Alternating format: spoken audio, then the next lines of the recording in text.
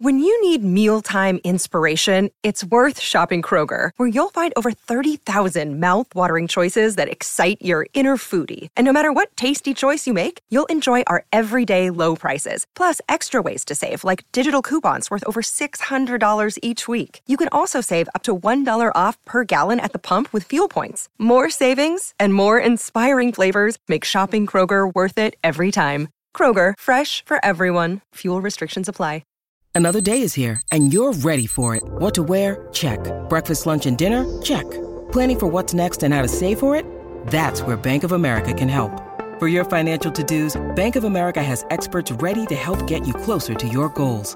Get started at one of our local financial centers or 24/7 in our mobile banking app. Find a location near you at bankofamerica.com/talktous. What would you like the power to do? Mobile banking requires downloading the app and is only available for select devices. Message and data rates may apply. Bank of America N.A., member FDIC. Welcome to Peoples and Things, a podcast about human life with technology. I'm your host, Lee Vinsel, an associate professor of science, technology, and society at Virginia Tech. You can reach me with comments and suggestions at leevinsel@gmail.com or on Twitter at STS_news. I would love to hear from you.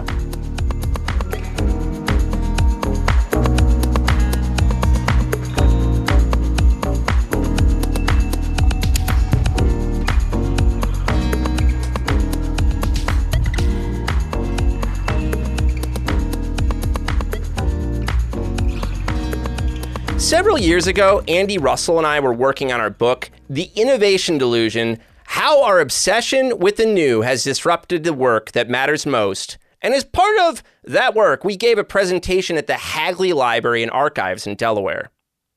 And as we prepared to go there, we received an email from the guest in this episode, Stephanie Hoops, the National Director of United for Alice, a research center founded at United Way of Northern New Jersey. If you aren't familiar with the innovation delusion, what Andy and I argue there is that our culture's illusory obsession with innovation leads us to neglect both maintenance of things that already exist and what we call the maintainers, the people who keep our world going. Not always, but often enough, the maintainers are underpaid and lack benefits and don't get the recognition, that is, the interpersonal gratitude and appreciation that they deserve. Hoops was in many ways working on a similar issue. A class of people her team at United Way calls ALICE, which stands for Asset Limited, Income Constrained, Employed. These are working families who experience economic hardship and can barely afford to make ends meet. United Way's ALICE program works at the county level in different U.S. states by first determining how much it costs to live in the county using a standardized method for counting basic costs, including housing, transportation, food, and other necessities. And second, seeing what portion of that county's population makes enough money to cover those costs. Again and again, Hoops and her team find that about 40% of American households are ALICE, are having trouble making ends meet, are struggling to get by. And again, these are working families. Now, there are many problems in this world. Many people on the planet are literally starving. According to one figure I've seen, more than 800 million people on planet Earth go hungry every year. People are also dying of easily treatable diseases, including things as simple as diarrhea. Something like 1.5 million people are dying a year from diarrhea, with more than 500,000 of those deaths being children. Also, humans on this beautiful rock of ours are spewing ever-increasing amounts of greenhouse gas emissions. Few nations emit as many as we do on a per capita basis right here in the United States. We are the glorious greedy guts of global warming. But I read the other day that China's emissions have now surpassed those of all the rich nations in the Organization for Economic Cooperation and Development. Globally, we face big problems.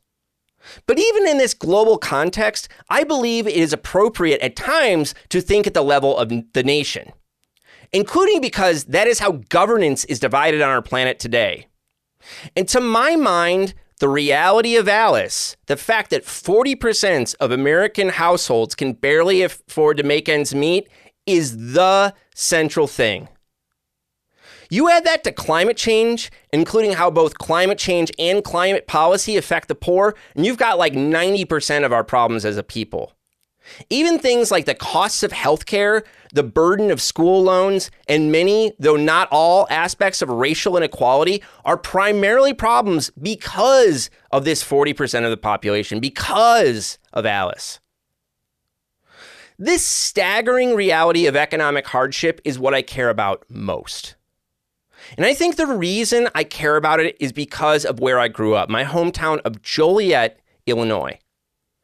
Now, if you stick with me over the next few years, either just with the podcast or also with the YouTube videos that are coming, for better or worse, you're going to learn a lot about Joliet. It's a Rust Belt town. It's a post-industrial town. It was once a steel town, but that is long, long gone. My high school, and I'm very proud of my high school, is Joliet Central. I think when I was there, it had about 2,000 students. It was about 1/3 white, 1/3 black, and 1/3 Latino. It was a diverse place, and that diversity is very important to me and the way I look at the world. And it was poor. There was lots of poverty around. And because this is the United States of America with its history of racism, the black and Latino folks tended to be poor more often than the white folks. But believe me, there were plenty of poor white folks.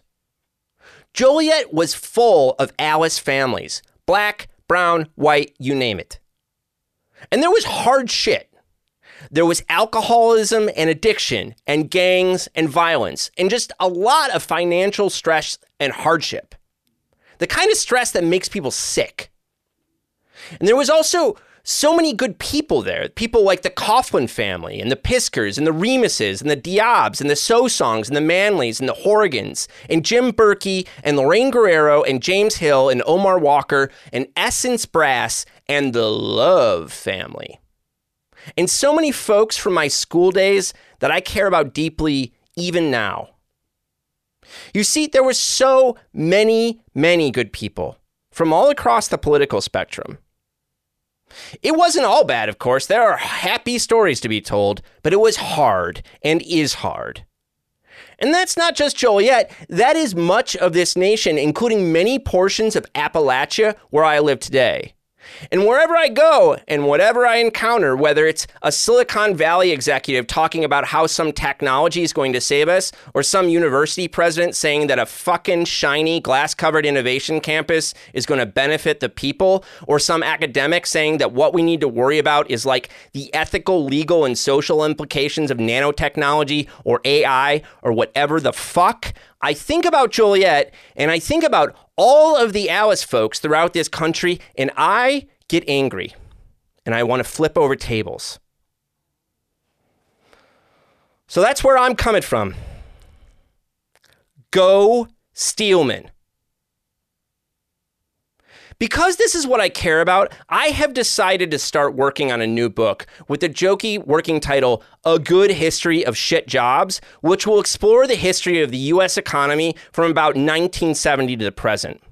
One big reason so many working families struggle financially is because our economy is full of low-paying shit jobs. And we need to understand why this is. A Good History of Shit Jobs will not be about a Joliet, but Joliet will be a big character in it. And I'll just say at the outset, although as an extremely high-performing, self-righteous lib, I prefer the policies Democrats put forward, neither party is innocent when it comes to this 40%. And neither party has done an awful lot to change this hard reality. But you see, in the name of justice, we have to stand up for this 40%. Together, we must rise for Alice. Stephanie Hoops has a PhD from the London School of Economics, and she began her career as a professor, as an academic. And as you'll see, she kind of fell into measuring Alice households. And eventually, so that she could work on Alice full time, she left academia. To which I say, hear, hear. Stephanie led a study of economic hardship in a county in New Jersey, and then so many people found the measure compelling and useful, they asked her to do it elsewhere. At this point, the ALICE program works in over half of the U.S. states. You should go onto the ALICE website, which I will link to on our websites and socials, and see if your community has an ALICE report. I also wanted to say ALICE has a whole wonderful team of really, really interesting folks. Big shout out to Dan Treglia.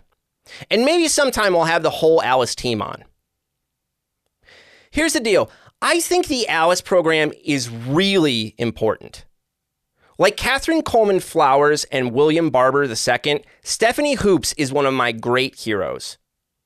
So if you have not met her yet, I could not be more excited to introduce her to you right now. Get excited.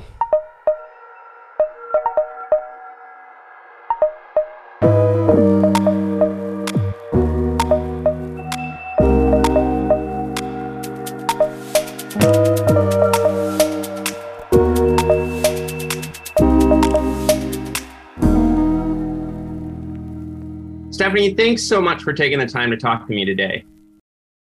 Wonderful to be here, Lee. Thanks so much for having me. Let's just start with the basics. What is ALICE? And, tell us about ALICE. So ALICE is someone that you know, and ALICE is also a measure that we use for financial hardship. So technically, someone who is ALICE lives in a household that earns above the federal poverty level, but below what we call a household survival budget, which is the bare minimum to live and work in the modern economy. So it includes a rented apartment, the Thrifty Food Plan, family child care, basic health care, basic transportation, a smartphone plan, and ALICE pays taxes. So that's kind of the technical side. ALICE is also a person that we all know. It got easier to explain ALICE during the pandemic. A lot of essential workers were ALICE, but often working in jobs that are critical to making our economy run smoothly, and yet often don't pay enough to afford a family to live where those jobs are. So we have children who are ALICE. We have parents who are ALICE. Many of us have been ALICE. And about 40% of households across the U.S. are below that household survival budget. We say below the ALICE threshold. And does that, when you say 40%, does that include the people in poverty who are not working, or how does that work, the 40% number? Right. So we add poverty plus ALICE, and that equals the total below the ALICE threshold. Okay, right on. And can we talk a bit about how you come up with the numbers, like just in terms of how do you work at the county level, you look at things at the county level, how do you come up with like the costs of living and then, the income to judge whether people can meet the cost of living or not? Right. So in the beginning, we spent a lot of time criticizing the federal poverty level, which is a number that was developed 50, 60 years ago when Lyndon Johnson needed a measure for the war on poverty. And it's basically that same number ticked up by inflation since. It doesn't take into account difference in the cost of living in different places. So it's the same number for Mississippi as it is for Manhattan. And it hasn't adjusted for changes in the economy. So the way families operate and what you need actually to work in our modern economy. So to address those criticisms, we have developed this household survival budget for every county in the country. So all 3,000 plus counties, we dig into what are the bare minimum costs, and then we compare it to what household income is. So that's where we get that gap. Mm-hmm. And so you now have data for every county. Have you done you haven't done studies of every county. How does that, is there a difference there? Yeah. So we have the national kind of top level data on our website, unitedforalice.org. And then working with our partner states. So we're in more than half of the states in the country now. we do a deep dive and we can break down those ALICE households by race, ethnicity, age, by household composition, and dig even below that county level. So looking at county subdivisions, zip codes, in some cases census tracts. So really getting granular and understanding what's happening in communities. That's great. And I want to tell us about how ALICE came to be. And part of that story is like, what is your background? How do you end up doing this work? And I know you started in academia and then kind of shifted out of it. So I want to hear these stories. So it's a good lesson, and you never know what leads to what. You're right. My background is I'm an academic. I have a PhD from the London School of Economics, and I taught at Columbia. And then when I was at Rutgers with two small kids at home, I volunteered at my local United Way and lived in a county that was fairly wealthy, Morris County, New Jersey, if your listeners know it. And at the time, the poverty rate was about 4 or 5%. And I thought, this is so exciting. I'm going to be on a grants committee at United Way, and we're going to get rid of poverty. Like, we could be the first county to eliminate poverty. And then I started reading the grants, and they were very compelling and explained a lot of need. And I just thought, this isn't matching the number that's, I'm seeing, but on the ground, this is a very different situation. So looked into what the federal poverty level was actually measuring, put on my research hat and dug into it and thought, this is not helpful. Here we are with a big problem in Morris County, and it doesn't, the data is not telling us that. So I went to the United Way and said, hey, I've got this idea for a project. It won't cost you anything. We'll do the study on Morris County. And that's where we came up with the survival budget, the acronym ALICE. Had this amazing group of volunteers who helped do the research and put this together. And then we came up with a little report, shared it out. And I thought, that was a really nice contribution to this United Way. It was very interesting. Went back to my teaching. And then I started hearing people using it and using that data for their grant applications, for making policy decisions.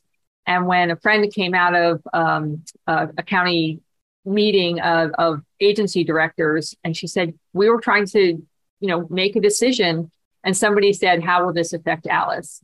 And when I heard that, I'm like, we are on to something. If people are using that as a way to help direct policy, that's important. So the United Way came back and said, hey, let's update this 2 years later.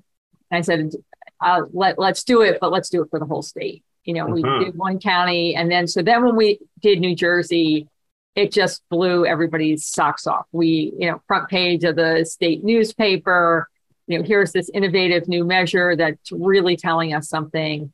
And fast forward 10 years later, we are now a national research organization. I left Rutgers a few years after that report and do this full time. Wow. So, and was it other states? To all your volunteers out there, you never know what it might lead to. Yeah, I was chatting with you and your team yesterday, and it was like one of the guys who works with you was also volunteering at United Way, and it turned out to be had this data science background basically, and now he's on your team. So you never know what's going to happen, I guess, right? Hey, not all United Way volunteers get roped in, but yeah. He was painting walls, and now he has this amazing data background. So it's a wonderful fit. That's awesome. So and how did it spread? So did people? Well, before I get to how it spread across the nation, which is I think an important question, that when you did a follow-up study that was statewide, I mean, New Jersey is a really fascinating state to look at when it comes to this, because it varies highly by county. You have parts of New Jersey that are basically in New York City, right? Hoboken and Jersey City. And then you have parts of New Jersey that are really rural and much lower cost of living. So did you find huge variations across the state in terms of ALICE, or what does that look like? Yeah, it's a great question. So, we dug into like there's important differences in both sides, the cost and the income side. So those metro New York City counties have really high rents, but they also have public transportation, which can save Alice some money. So that's built into our model. And then some of those rural counties have lower housing costs, but you have to drive to get anywhere. So, and the wages are lower in some of those places, or you have to drive a long way to a higher paying job. And hence we see a lot of traffic in New Jersey. So there's Alice in every county in New Jersey. So those things even out, but there are definitely higher percentages in certain locations. And, you know, I think one of the most striking things to us is digging down below that county level, you know, that there are places in Essex County a few miles apart where, you know, the difference is 20 percentage points, you know, maybe 20% Alice to 50% Alice, and in, you know, almost walking distance. And so then it did spread across the country. And, you know, how was it just people started hearing about it? And, you know, and what's the model? Do you usually work with counties? Do you work with states? How does it usually play out for these reports? Yeah, so we are a small but mighty organization, and we have spread mostly by example, word of mouth. So once New Jersey did it, we had 5 states come and say, hey, we want one of those reports. So we expanded and built it out. And as part of our model, we have a biennial methodology review where we pull in external experts to look at the methodology and especially the components of that household budget. What's included? What is the minimum you need for the modern economy? And so we've had some knockdown, blowout discussions on the cell phone, for example. Yes. That wasn't in it in the beginning, and then you just couldn't deny it. You needed a cell phone to work. You know, you get your schedule, you have to report. You know, all kinds of things have to happen on your cell phone these days. And then the pandemic hit, and then we're like, do you have to have internet at home? Yeah. And so that was another whole discussion where we landed that actually the bare minimum is you probably just need a little more bandwidth on your cell phone. And it really strikes home at the driving philosophy of the budget is the bare minimum. Yeah. It's not, you know, what you'd like to have. It's not sustainable. It's not good. And so I do want to reiterate that for your listeners, because I don't want anyone going out there and going, if you can earn this survival budget, you got it made. It was like that's minimum. Right. So, and go ahead. Yeah, go ahead. I was just going to say that philosophy, that driving underlying ideal resonated with folks. You know, you can understand it. It makes sense. And so as we expanded, you can explain it. People, you know, get it. They know Alice. They can see the items in the budget and think about what they spend and compare that. So it's that transparency and that commitment to these, you know, these basic principles has really helped with the expansion. Yeah, I think I'll have more questions for you on that front. But before we get there, the other day we were talking about how, you know, Alice numbers in a sense begin in 2007, 2009. There were some changes in how things were counted in the country. So what changed in that period that allows us to do what you do? So for the budget, we get the data from all kinds of places because housing, food, they all come from different, but we use publicly available sources. For the income, we rely on the American Community Survey, and we rely, on their tabulated results, which they release on a regular basis. And in 2007, they only were releasing 1 and 3 year estimates, which means that for the smallest geographies in our country, there was no good income data. By the time you get to 2010, they had the 5 year estimates, and we were able to get the granular data that we needed to report every community in the country. And just to make clear, the guiding philosophy there is that it really does depend on where you live for these things, right? I mean, we have to look at the county level more than like the state level because there's so much variety within states. These averages conceal so much hardship that that's another one of the guiding principles is get as granular as you can. Yeah. So, and this is the question I'm about to ask is something where it's got another thing that's going to depend a lot depending on where you live. But what do we know about, things like race and gender and Alice? What do those numbers look like? So you can imagine that there are big gaps by race, ethnicity. We have been tracking that from the very beginning. It's something that has been important to our work. And consistently, we see across geographies, states, that while there's Alice in every community, certain groups like Black, Hispanic, Native American are disproportionately Alice. Mm-hmm. And how about, I think that like working single moms, they get a lot of attention in certain media. And I mean, a lot of times I'm not sure what to deal with that because it could be like moral panic and, people focusing on the wrong things, frankly. But does that show up in the data at all? Well, it really does. So we do a lot of digging into families with children, and they make up about a third of households in the U.S. And children are expensive. Yes. As any parent on this call knows. And so when you have two parents working, you have, two incomes that can possibly support this, larger budget. We see single parents have some of the largest Alice numbers across the country. And then even, so that holds for men and women. But when you look at women, the percentages are even higher. And I think that just stems back to, the gender pay gap and it's playing out. And in a really serious way, we also, that means those children are living in a household that's struggling to support their basic needs. Yeah. Oh, it's so stressful. I read a nice essay. I'll send it to you by this guy, Johann Matthew, who's at Rutgers, I think, actually. And it was in this special issue. We're going to be a podcast episode about a special issue where historians are looking at Thomas Piketty's second book, the big Capital and Ideology book. But Matthew's essay is really nice because it just looks at all the health outcomes of inequality and poverty.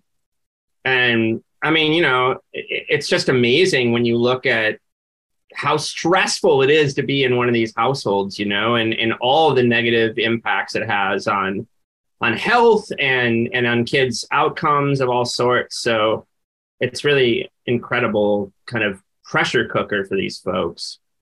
It really is. And it's hard to capture that in the data. Mm-hmm. We try, but we also have this amazing marketing team that has helped us collect some video stories of Alice families. And they are on our website if folks want to. But to your point, just to hear that stress and sometimes it's a small thing, your kid can't go to the birthday party because you can't afford the birthday present, or, you're having to choose between medication and a trip, or even electricity, some of these horrible decisions that folks have to make. They're not good choices. And I think that there's a lot of judgment, gosh, why are you taking out a payday loan? Well, it's because I'm trying to keep the electricity on, so my mom's oxygen will continue. And so it's different than you might think.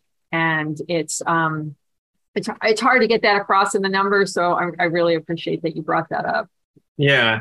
Well, and I really like the fact that you all, not only you have numbers, but you have the stories. And I think we all know that those stories of individuals are really important for getting across the idea. And I think that, it might just be baked into how humans operate. We need stories about individuals to make things compelling on top of numbers for whatever reason, Yeah. It's a great it's a great combo, because if you hear a story, you could dismiss it. Oh, that's just that one story. But then you hear, gosh, there's 10,000 more of those stories. Right. And you have to look at it differently. Yeah. So you also, just in terms of identity and, different kinds of folks, you also recently did a report on disability, right? So what do you find with that? I mean, how does disability, map to Alice? So this is the second part of a series that we're doing, focusing in on individuals. So our work started on households, and that's really your basic unit of analysis for an economic understanding. But some groups, have distinct features. So the first in the series was children. Mm-hmm. This is the second one that was just released, disabilities, and the third is going to be veterans in November. Mm-hmm. But disabilities was really eye-opening for us, and our country is suffering from ableism. There is a huge bias, and it's the data just shown through that with and without a disability is one of the biggest gaps that we've seen of any of the measures that any of the indicators that we've been tracking. So more than half of people with disabilities are below the ALICE threshold, compared to about a third of people without disabilities. So an enormous differentiator, and it strikes at every level. So if you have a disability, you're less likely to go on to education beyond the high school level. And even when you do, you earn less. You're more likely to be unemployed, which means, actively looking for work or out of the workforce. 3 times as likely to be unemployed. So, even in a tight labor market, people with disabilities are having a hard time finding a job. During the pandemic, they were more likely to have their job disrupted. And so these things all lead to more consequences, and things like difficulty finding housing, A, that you can afford, and B, that's accessible. That housing stock is a smaller number. And then if you're Alice, you are earning above that federal poverty level, which is what most public benefits are based on. So that group that's earning above but still struggling isn't receiving things like SNAP, TANF, and for people with disabilities, SSI is a huge one. That has very strict limits. And so only a small portion of people with disabilities who are struggling financially are actually getting that benefit. Wow. I also wondered, I think you and I briefly talked about this in some previous conversation, but what do we know about, I'm going to put this poorly because I kind of lack the vocabulary here, but what do we know about people cycling through ALICE or being there temporarily and then moving out of that position versus kind of being there forever? Do we have numbers on that? So we have not been able to access data longitudinally because we need that income over time. That's true. So we have not, but I can definitely tell you that the number of ALICE households has continued to grow over the last decade. And so while there may be some households who are, working above it, more are falling into it. And so obviously there was a big jump in the numbers through the Great Recession, our last big economic disruption. And we are eagerly awaiting the census results for 2021, which will be our first indicator of the impact of the pandemic. We know that the pandemic, with the data that we've seen, has been hard on folks who were already ALICE, but we don't know how many more households became ALICE during the pandemic yet. But there is a big cluster of incomes right above and below that ALICE threshold. So what we know from poverty studies is that people do move up and down of those kind of thresholds several times during a year, even, you think about wages fluctuating. we would expect that, but I don't have the hard data. Yeah. But did I hear you right that ALICE numbers generally have been increasing over the last decade? So, right. Even when you think about the recovery from the Great Recession, ALICE didn't recover, or ALICE was just starting to recover, and then the pandemic hit. Okay. And, think about it. If you are just struggling to get by, and then something happens, your car breaks down, somebody gets sick, a tree falls on your house, you have no savings. How do you fill in that gap? And so, the recession hit, you lost a job, or your wages your hours were cut back, so your wages were reduced. It takes a long time to recover from that, to pay back that credit card or that other debt, and get even, back on your feet, and then let alone start saving again. Yeah. And unfortunately, a lot of the jobs that were lost during the Great Recession were replaced with lower paying jobs. And we do track that. And in most states, those number of low wage jobs increased steadily through the last decade.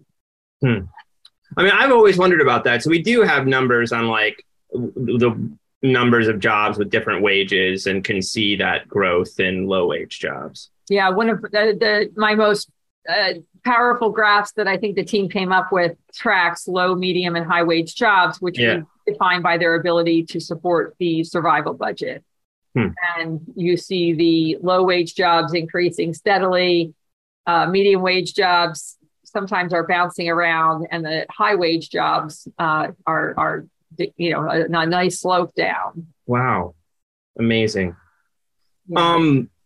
One of the things I wanted to ask, did you see this Peter Coy piece in the Times about the idea that people are living paycheck to paycheck? And his argument was that really depends on how you're asking the question. And if you drill down, like it turns out, people will say they're living paycheck to paycheck, but then if you ask them, they have extra money around, or there's a lot more going on there. I mean, I just wondered if you had thoughts about that piece, if you saw it. I don't know. We have strong thoughts about that piece. Okay. And it's so funny that you asked that. So yeah, we've been talking about it in our group, and I hope Peter Coy is listening. Yeah. But I did email and direct message him to let him know that we have a very reliable measure of and definition of what it means to be living paycheck to paycheck. And we hope that he will, look at the ALICE measures and use that in not only an article on, looking at how do you define it, but it's important to understand what's happening to that, at least a third of our workforce. Yeah. If you want to understand what's happening in the U.S. economy. Yeah. Well, it's interesting. I mean, I think that when I was reading the Coy piece, I was like, well, I mean, really what you're talking about here, I think the difference is mostly in the high end of the income spectrum, where people, in a sense, have filled up their, they have so much coming in per month, and they're mostly spending it, right? But then, they do have social networks and all kinds of things to fall back on if they hit like a rough time, right?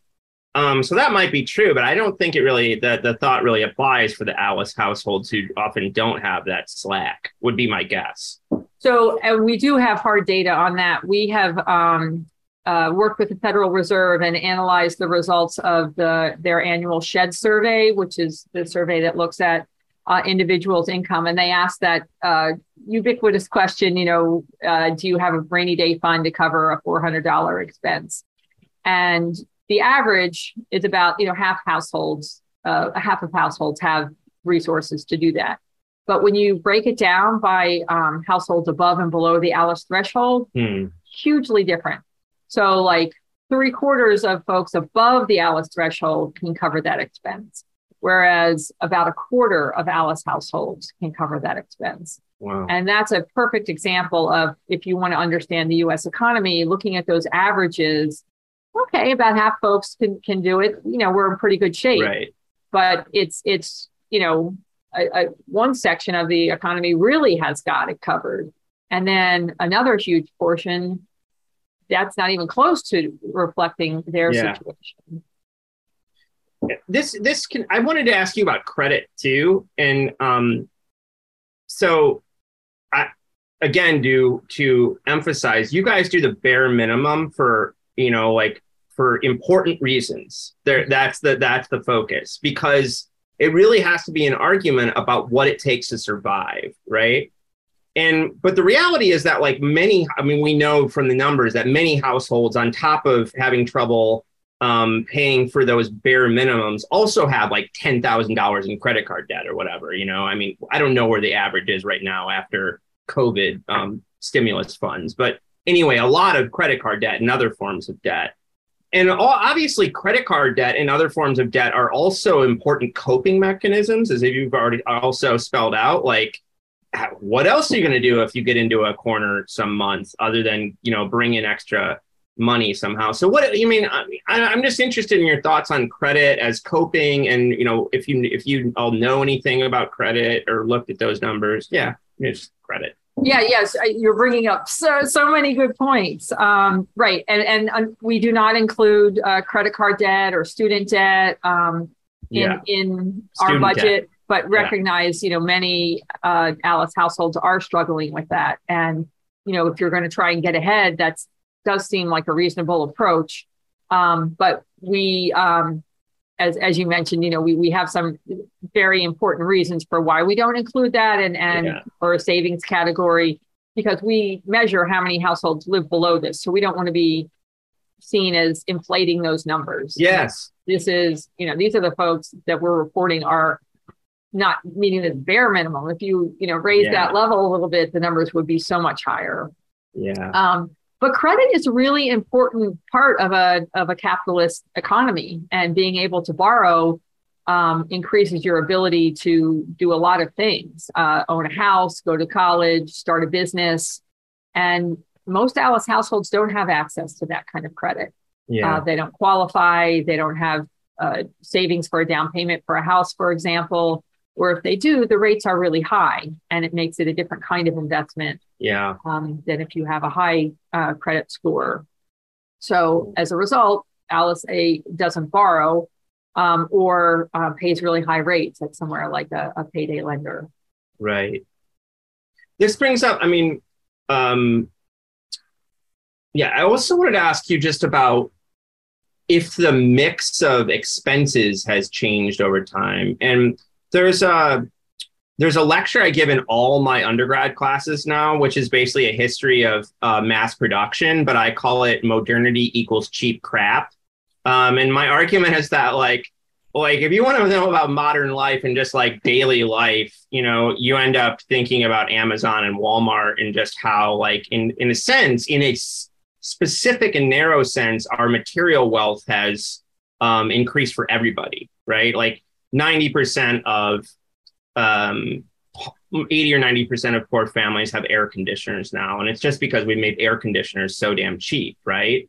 One data point I sometimes point to is something like home appliances prices have fallen by a factor of 7 since 1950, right? So all these home appliances, they used to be very expensive. Now they're cheaper.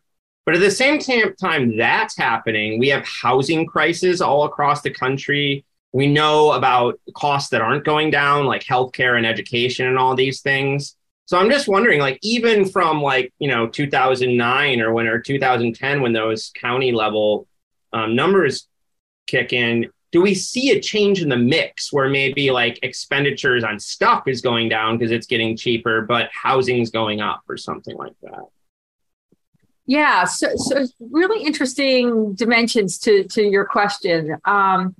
We do adjust the survival budget slightly, and we included this cell phone, which I mentioned earlier. But those core basics have not changed too much. The housing is the largest budget item for Alice. Childcare has remained very expensive. Another one that hasn't gone down. It's not. No, yeah. other direction. Right. And very service-based, so you can understand that. Food, may have dipped at some point, but is certainly increasing significantly now. And so we actually try to capture this in what we call the Alice Essentials Index, which is basically a measure of inflation of the goods and services that Alice buys. And it's meant to be like a companion to the Consumer Price Index, the CPI, which measures all the goods and services that people of all incomes buy. Yeah. And because that includes so much of the stuff that you were just talking about, which has remained the same price or even dropped in many cases. Right. So, until recently, CPI was a very low number. But when we compare that to the Alice Essentials Index, there's a huge gap.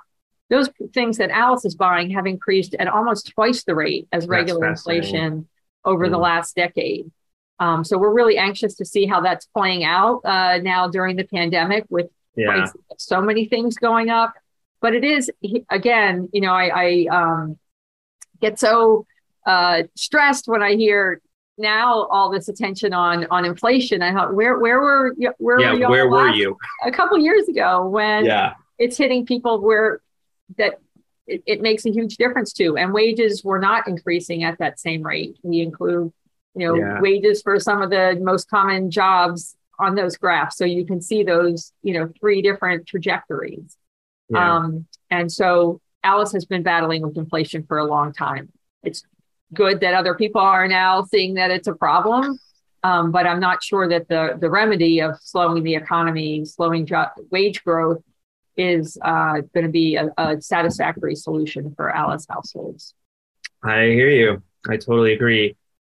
I mean, it's interesting, right? I mean, it's just another one of those cases where I actually saw a good piece, and I think it was in the Wall Street Journal, but it might have been the Times, which said like what's happening right now in the economy with the kinds of inflation we're experiencing. And I think it was also maybe looking at what's happening in the markets and how it's infecting investments. It was mostly, it's putting the biggest squeeze on the upper middle class.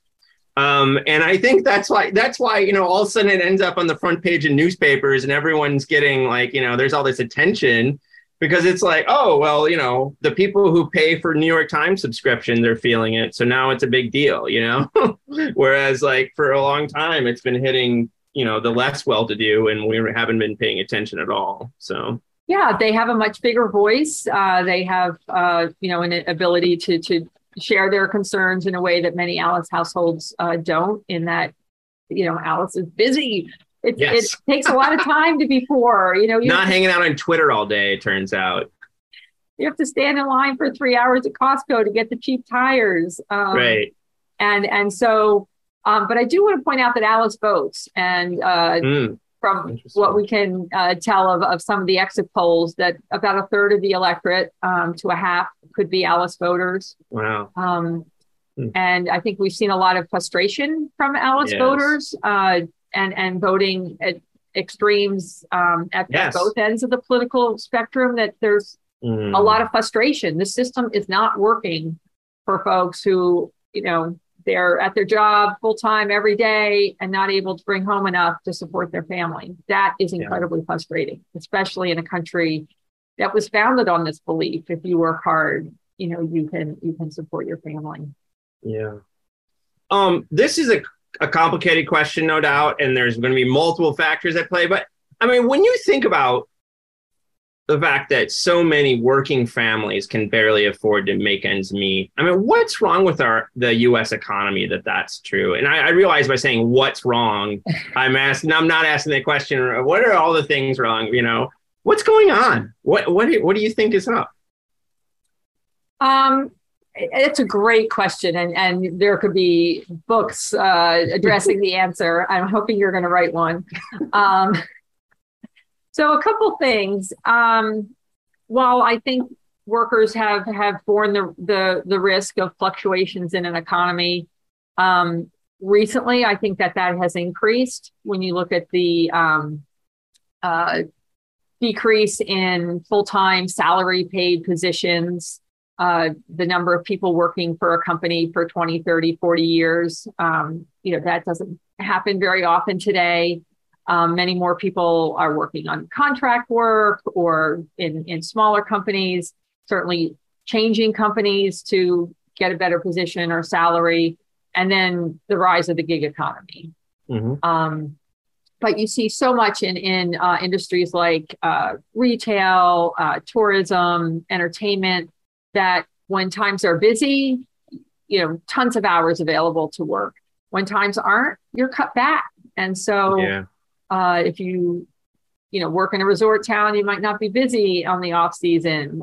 If you're in retail around the holidays, you might be crazy busy, but then your rent continues, after the Christmas holiday rush. You still have to pay rent in January, February, March. And so those workers are the least able to bear those fluctuations. And yet it's a way that the companies are saving money and building a better profit margin. So that those risks of fluctuations, of snowstorms, of shifts in demand, supply chain cuts, a lot of workers are the ones that ultimately, bear that risk.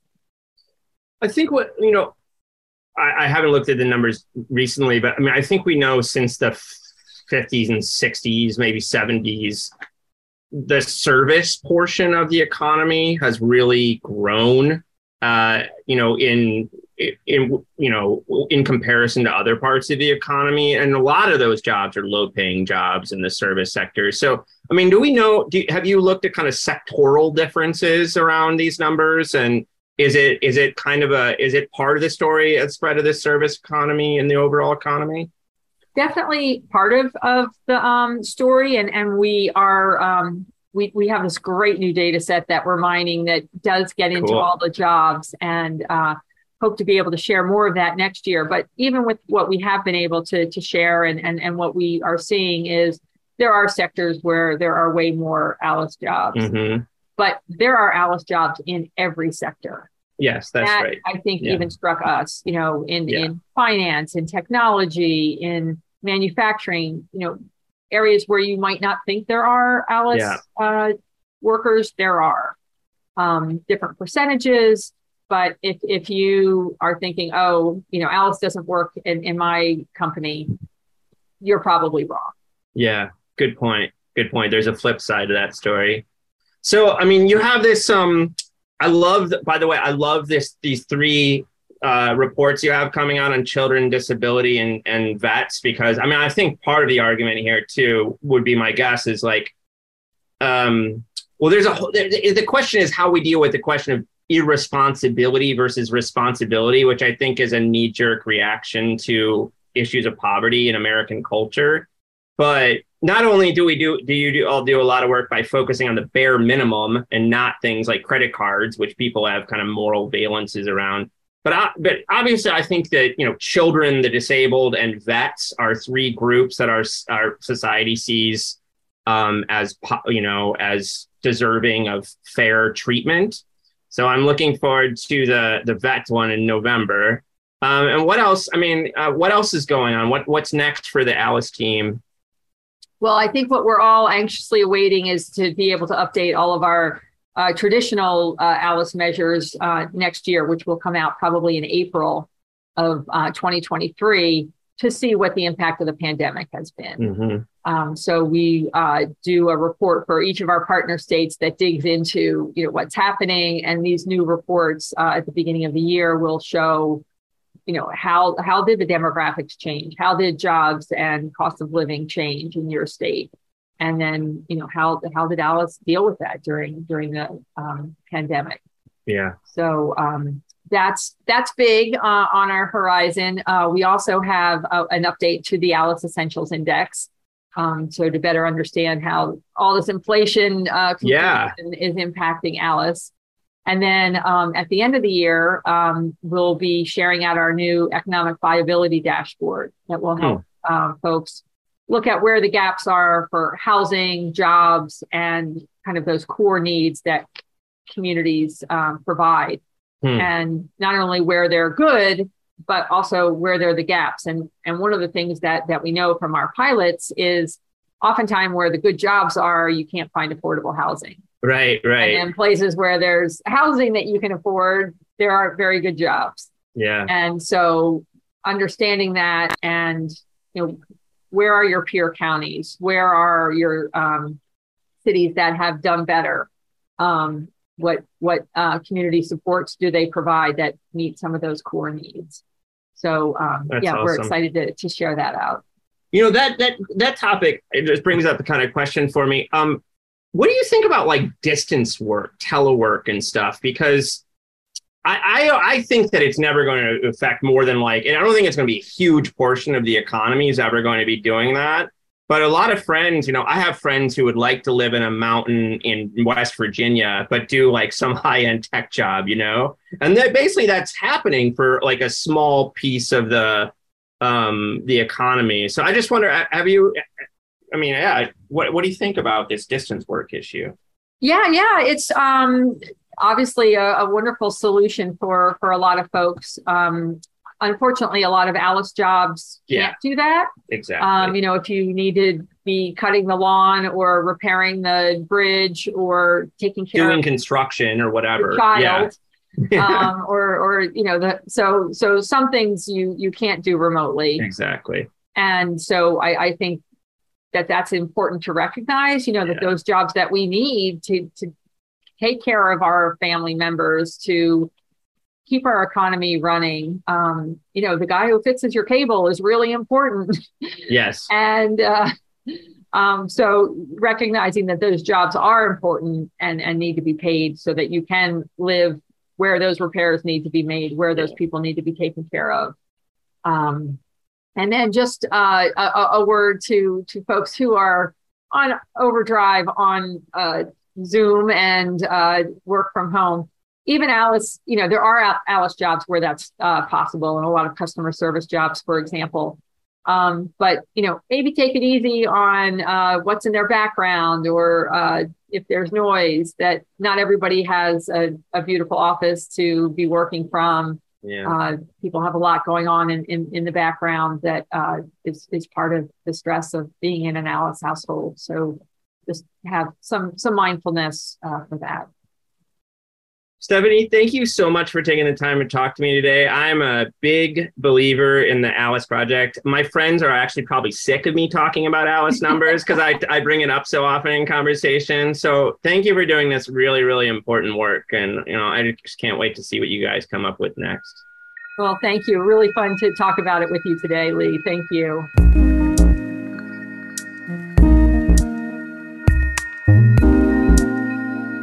I hope you enjoyed this episode of our podcast. Peoples and things, like most things in this world, depends on the work of many people. I want to thank my brother Jake Vinsel for writing the music for the show. I want to thank my buddy Juliana Castro for designing the logos for the podcast. Check out her work at julianacastro.co. Peoples and Things is a production of Virginia Tech Publishing and is supported by the Center for Humanities and the University Libraries at Virginia Tech. Production activities are hosted in the Athenaeum, a space in the library that acts as a hub for digital humanities teaching, learning, and creation. Joe Fort is the media production manager with Virginia Tech Publishing and serves as producer and sound engineer for Peoples and Things. Mandy Lamb is the production assistant. For information about other podcasts from Virginia Tech Publishing, visit publishing.vt.edu. I also want to thank you for listening. Thanks.